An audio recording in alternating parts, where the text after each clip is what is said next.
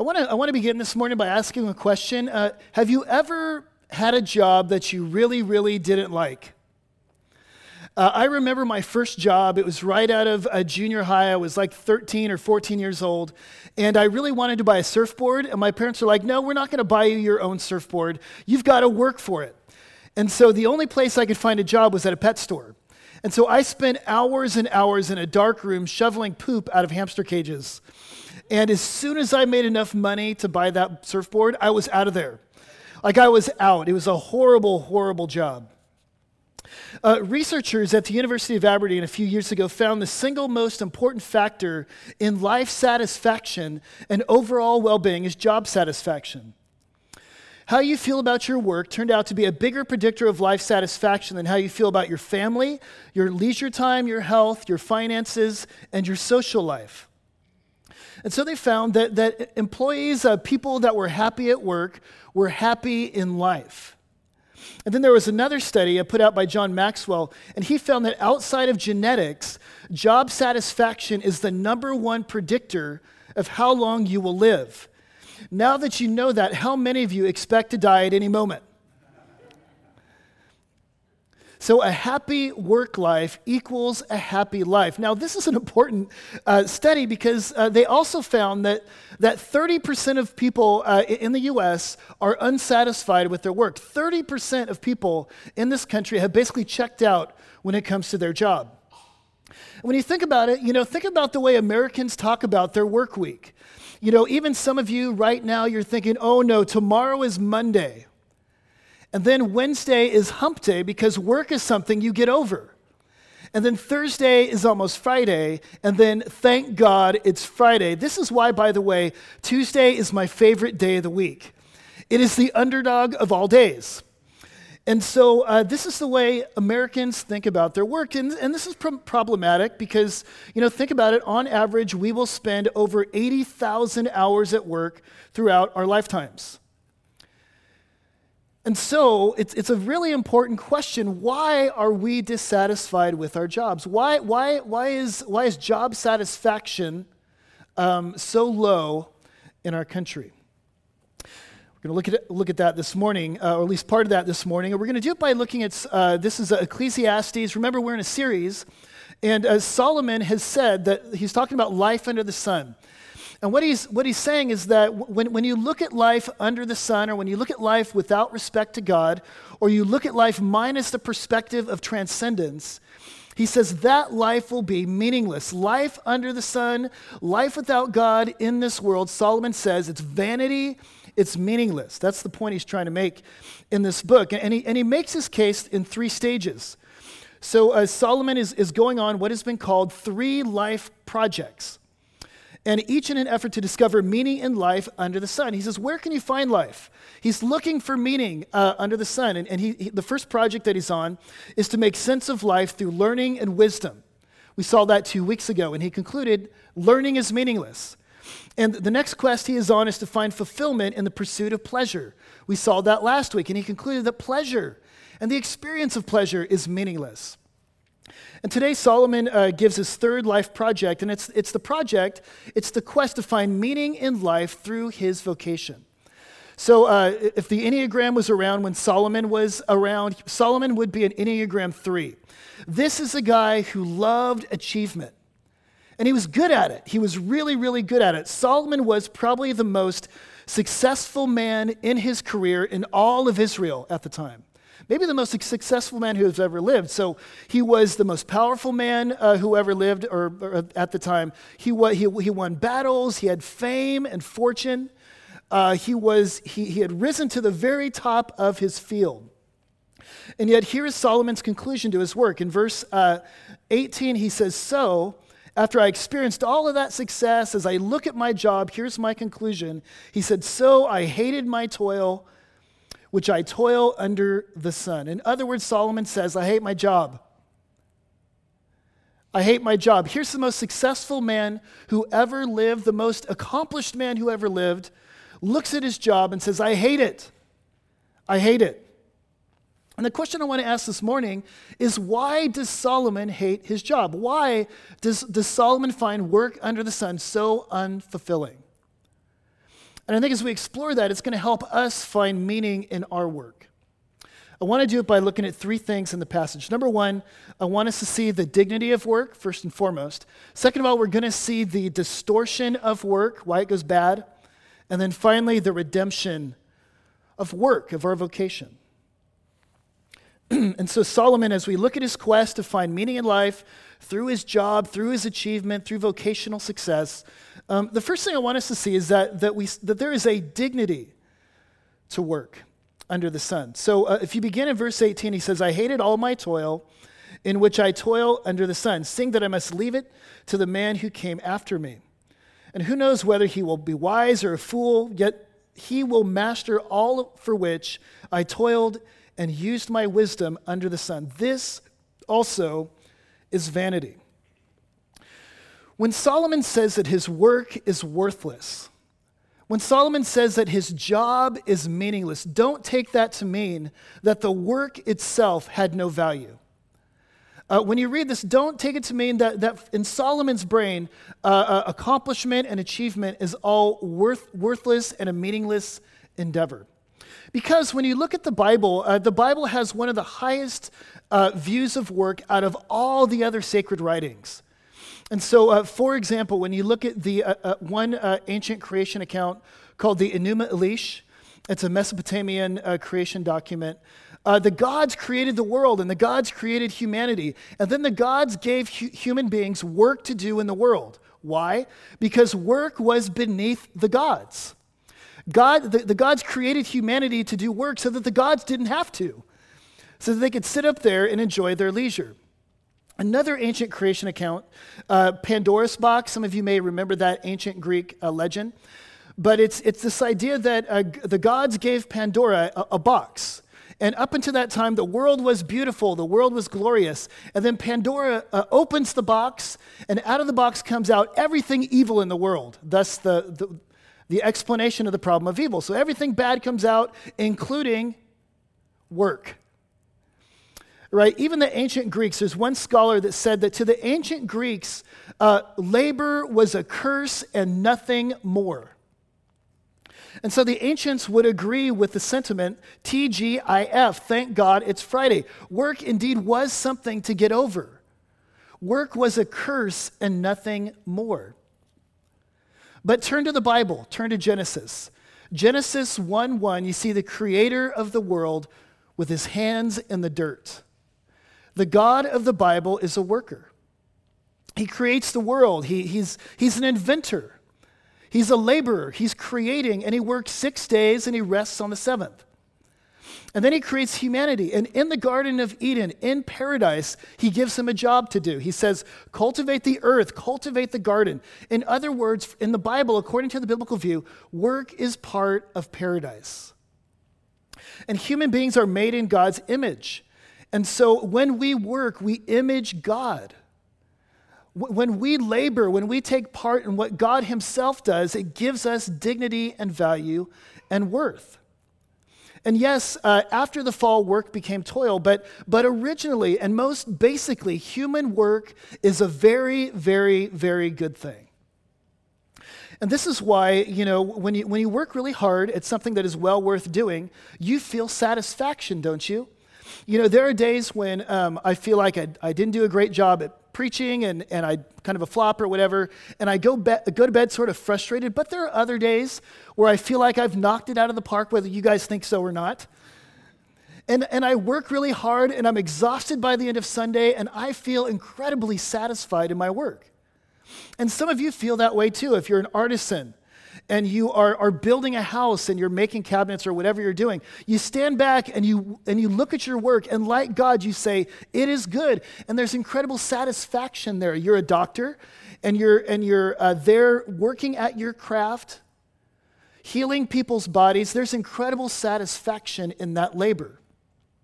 It's because work is something that brings incredible human dignity. It is part of being made in God's image. And I think in the church, I want to say this because I feel like in the church, we have not given secular work its proper due. A lot of times we think of callings and people serving the Lord, and you think, well, the minister serves the Lord, but I just do my job. But according to the Bible, every single job is a calling. You know, some of you are ordained teachers, and some of you are ordained plumbers, and some of you are ordained artisans. And what you are doing is serving God. Nobody knew this better than Martin Luther. And Martin Luther used to say that, you know, God feeds his creation. God takes care of his creation. How does God feed and take care of his creation? Well, he says your food doesn't drop out of heaven onto your table. God feeds you through the farmer. And God feeds you through the truck driver who takes the produce to market. And God feeds you through the people that package your goods. And so every single human endeavor is serving the Lord. You are serving humanity. You are doing God's work as you engage in your vocation. So there is inherent dignity and value to work. This is why it feels so good and satisfying when you do something well that's well worth doing. Dorothy Sayers put it this way. I love what she says.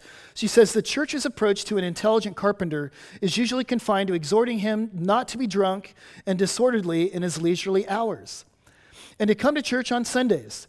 She says, what the church should be telling him is this, that the very first demand that his religion makes upon him is that he should make good tables.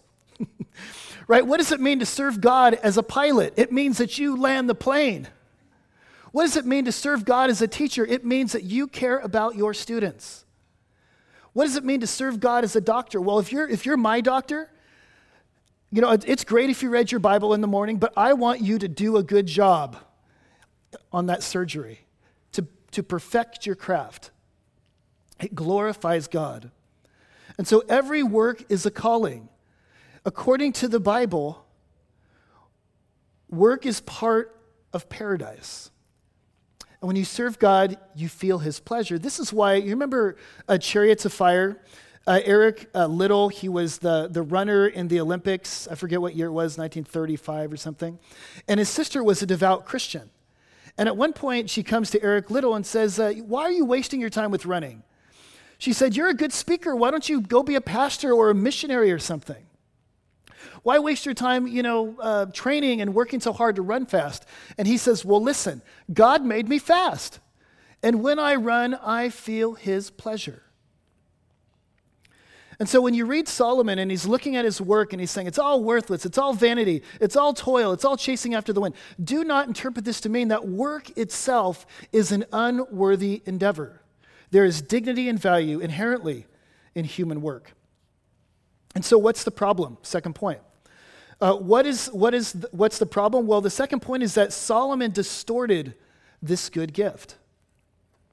The reason why Solomon hates his job, the reason why Solomon is so frustrated with his daily work week is because he's distorted this good gift that God gave us at the very beginning. Because what is he doing? Solomon is taking something that is meant to give him dignity. Solomon is taking something that's meant to help him bring God glory, and he's using it to give himself a definition. Right? Work has become something that's more than dignity, it's become definition. He's working not only to do a good job and to glorify God and serve others, he is working to give himself ultimate meaning in life. Solomon, remember, this is a project that he's on. This is a life project, and he's saying, can I find ultimate satisfaction in my job? And so this is what he's doing. This is what he's about. He's looking at work to give him a self and an ultimate identity. And this is when work gets distorted, and this is when it becomes incredibly, incredibly unsatisfying.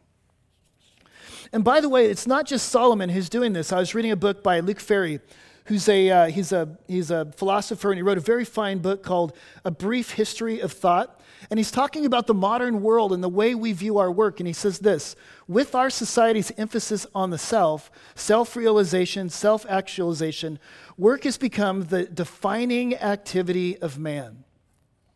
Individualism has tended to elevate one's work to the highest rung as a form of salvation. Here's your problem, says Luke Ferry. Here's what Solomon is doing, and so many of us are doing this too. We're elevating our achievement. We're elevating our work to an ultimate status, and we're trying to get an identity out of it. We're trying to get a self. This is why, by the way, the second question you ask somebody in our culture is what? What do you do? Almost as if by knowing what a person does for a living, you learn something essential about their identity. When I was working in the business world, and I worked in the business world for a while, I was a sales trainer, a really bad one, by the way. And you should be glad that I'm a pastor, because I think I'm better at this than I was at that. I was really bad at that. Anyway, during the year, there were these little training sessions that we would do, little reviews, and I always did a really poor job. And so she would have a lot to talk to me about, and she'd tell me how bad I was doing. And every single time we would meet, she'd look at me and say, "Brent, you're better than that. You are better than this, what you're doing." And that always frustrated me. She wasn't saying you can do better. She says you are better, almost as if I am my work. And this is the way Americans so often view their jobs, is we are our work. We're looking for glory, in other words, right? People like Solomon and Nebuchadnezzar in the Bible, they are looking for glory in their work. They're looking for transcendence. They're looking for identity in what they do. Are you doing this as you look at your career? How do you know if you're doing this? Well, look at what happened to Solomon as he made work an ultimate value. The first thing that we see is that he's incredibly anxious about his job. He's incredibly anxious about his job. So look in verse 23. He says, "For all the days are full of sorrow, and his work is vexation." Another way of saying his work is anxiety-inducing. And then he says, "Even in the night, his heart does not rest." He's not sleeping at night. How do you know that your work is becoming way too important to you? You begin to have nightmares about it. A couple nights ago, I had a nightmare about pastoring. And I was at a wedding, and I was there, and I got there a little bit late, and then I realized I was doing the wedding. And so it was at the house, and I ran in the house, and I started Googling wedding vows and trying to print those out. And then people started saying, "Where's the pastor? Where's the pastor?" And I'm like stressed out about it, And then I get up there, and I'm about to do the wedding, and I realize I'm not wearing pants. And then I woke up in a cold sweat, and I thought to myself, my job is becoming a little bit too important to me. And how do you know when you're using work to give you a self? It's when you start to stress about it and you can't sleep at night, and failure becomes very problematic because failure is not an option. If your identity is in your work, failure is not an option. Because when you fail, you don't just lose the customer or lose the opportunity, you lose a self. And so you can't fail, and you must achieve. And you go to work, and maybe if you're a boss, you become incredibly hard on those under you because we cannot fail. My identity is riding on this thing. Or if you're not in the job that you feel like you were meant to be in, this is part of living in an achievement culture. We have dreams, and we have, the ideal job. And if you're not in that job that is your ideal, if you've made job that important, you become incredibly frustrated with failure. In California, I was a pastor of a very small church in downtown Long Beach, and many of my parishioners, is that what you call them? These kids, they were aspiring actors and artists and musicians. And so you talk to them and you say, "What do you do for a living?" And they say, "Well, what I want to do is I want to be a musician, or I want to be in show business, or I want to do this." "Yeah, but what are you doing?" "I work at Starbucks." "I work at Walmart." And it's almost like all of these kids were having a crisis because so much of their identity was wrapped up in that work. And so Solomon's life is filled with crisis. He can't sleep at night because he must achieve. And failure is not an option. But notice failure is not the only thing that's problematic. Success is problematic. If you're getting glory from your job, success becomes incredibly problematic.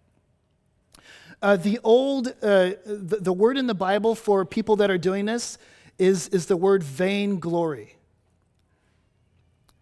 And vainglory literally means empty glory. And if your job is your ultimate, if you're getting a self from your job, the glory that you get from that is empty. It doesn't satisfy. The greatest success you could possibly have does not do it for you.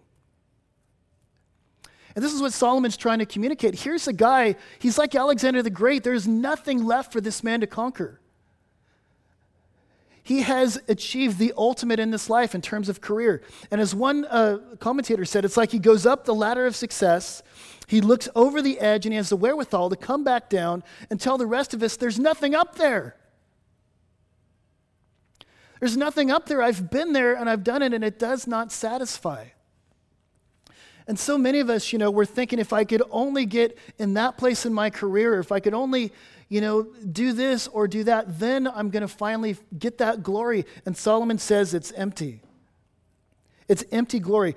It's not found in success. What you're looking for is not there. One of my favorite bands, I'll admit this, is Radiohead. Anybody else with me here on this one? One of the best bands, I think, in the last 20 years, just a really good band. And the lead singer, the front man of the band, his name is Tom York. And I was listening to an interview with Tom York that he did on TV, and they started asking him about his achievement. And Radiohead is a really, really successful band.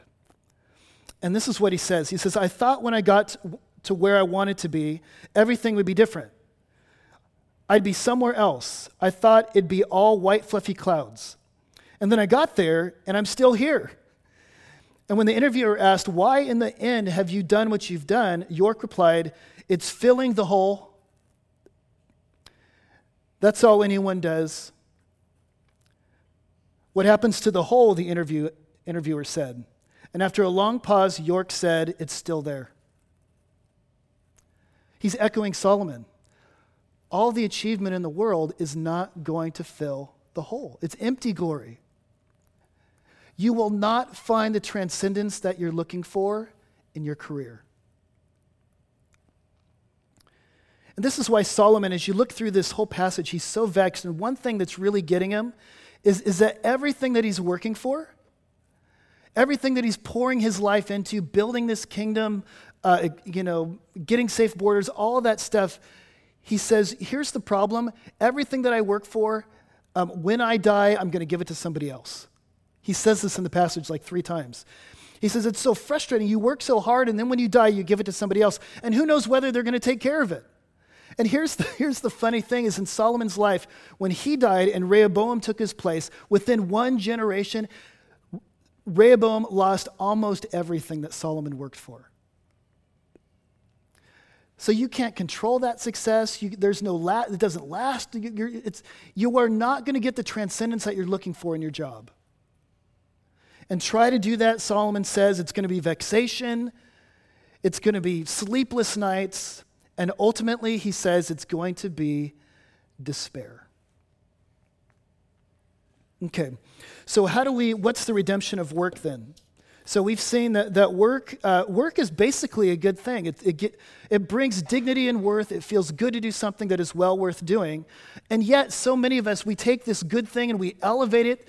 We're looking for a self in our job, and that always lets us down and distorts our work. And so is there a way to redeem work under the sun? Is there a way to get back to God's original design for human work? To a place where it is dignity and not definition, where it is a good gift but not an ultimate God. I think the way to do that is what Solomon does is he points us to transcendence. The book of Ecclesiastes, the reason why he's pointing out why so many things are meaningless in this life is not simply to depress us, but to point us to transcendence, to point us beyond this life. And I think what Solomon is going to say here is that ultimately there is a pleasure, there is a glory that you're looking for in work that is only satisfied in God. So part of the reason why we look for, and stay with me here, part of the reason why we look for achievement to give us an identity is because we're looking for glory. And what is glory? Right? When you think about glory, don't think of like being a human light bulb, like, hey, I'm glorious, I shine everywhere. Think about fame. This is what C.S. Lewis says. Think about fame. Think about somebody looking at you and appreciating you. Think about somebody looking at you and saying, "Ah, well done. You're amazing. This is glory." And C.S. Lewis, in his essay, Weight of Glory, he talks about this. He says, glory is basically something that is built in you. So he says, think about it. Think about children. Every child wants glory. And parents, you know this. You're looking at your iPhone and your child comes up and says, "Look at me, Daddy. Watch me, Daddy. Look at me, Daddy." And they want you to look at them and notice them and appreciate them. And Lewis says that there is something very essential about human beings. We want glory like that. And this is why we work so hard to achieve. But as Solomon says, we will never get glory from our achievement. So where do we get it? Lewis says the place you find glory is in the gospel. God has the glory that you're looking for. So this is what C.S. Lewis says. This is Weight of Glory. He says, I read in a periodical the other day that the fundamental thing is how we think about God, how we think of God. By God himself, it is not. How God thinks about us is not only more important, but infinitely more important. It is written that we shall stand before him, shall appear, shall be inspected. The promise of glory is the promise, almost incredible, and only possible by the work of Christ, that any of us who really chooses shall actually survive that examination, shall find approval, shall please God, to be a real ingredient in the divine happiness, to be loved by God, not merely pitied, but delighted in, as an artist delights in his work or a father in a son. It seems impossible a weight or burden of glory which our thoughts can hardly sustain, but it is so. In the gospel, Lewis says, you get glory. In the gospel, you get the fame that you're looking for. The God of the universe, the one that matters most, looks at you and says, son, daughter, I am well pleased. It is justification. It is God looking at you and saying, you have an identity. And it's an identity not based upon your work, but based upon the perfect work of Jesus. It is acquittal in the highest court in the universe. It is God looking at you and saying, you're good. You're okay. You are justified. Glory is getting a self. Glory is getting an identity. Glory is being filled up by God's opinion of you in the gospel. And this is why Solomon at the end here, he says, for the one who pleases God has given wisdom and knowledge and joy. He says, here's where it's found. It's not found in achievement, it's found in divine pleasure. And so on Sunday, you sit here and I tell you about your identity. I say your fundamental identity is beloved child of God in Christ. But throughout the week, every other voice in your life says your fundamental identity is what you make of yourself in the real world. And what I want to say to you today is that if you're ever going to enjoy your work, you need to stop trying to be justified by your work. You need to work out of a strong, secure identity. And if you know who you are, then work just becomes work. And failure is, hey, it's bad, but it's not the end of the world. And success is what it is. And you can go into your job and you can enjoy it and you can glorify God. Don't work for an identity, work out of your identity in Jesus. Don't work for glory, get your glory in the person and work of Christ. So I think one of the best compliments I've ever received as a preacher, and for me, guys, just to be honest, like a lot of times I try to get a self by preaching good sermons. And sometimes this is why I can't sleep on Saturday night. I need to succeed. But when I'm secure in my identity in Jesus, when I already have that glory and I have myself, then I could actually enjoy preaching. And one of the best compliments I ever had was when I was younger, was when I first started preaching. And a friend of mine went up and she didn't, it was after I was done, I was down there in the congregation, and she didn't say that was a good sermon. She said, Brent, it really looked like you were enjoying yourself. And at the end of the day, this is how God wants you to approach your job. Just enjoy it. Do well what is well worth doing, but get your identity in Christ alone.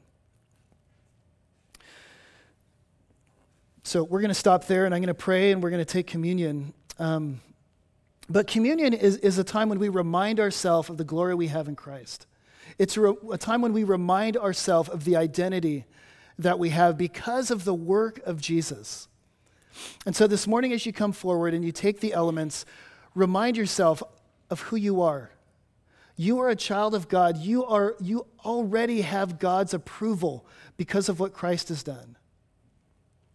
And so let's pray, and then we'll come forward. Father, we thank you so much that, God, you have given us an identity in Christ. We thank you for the fact that although work is a good thing, our identities do not ride on whether we succeed or not.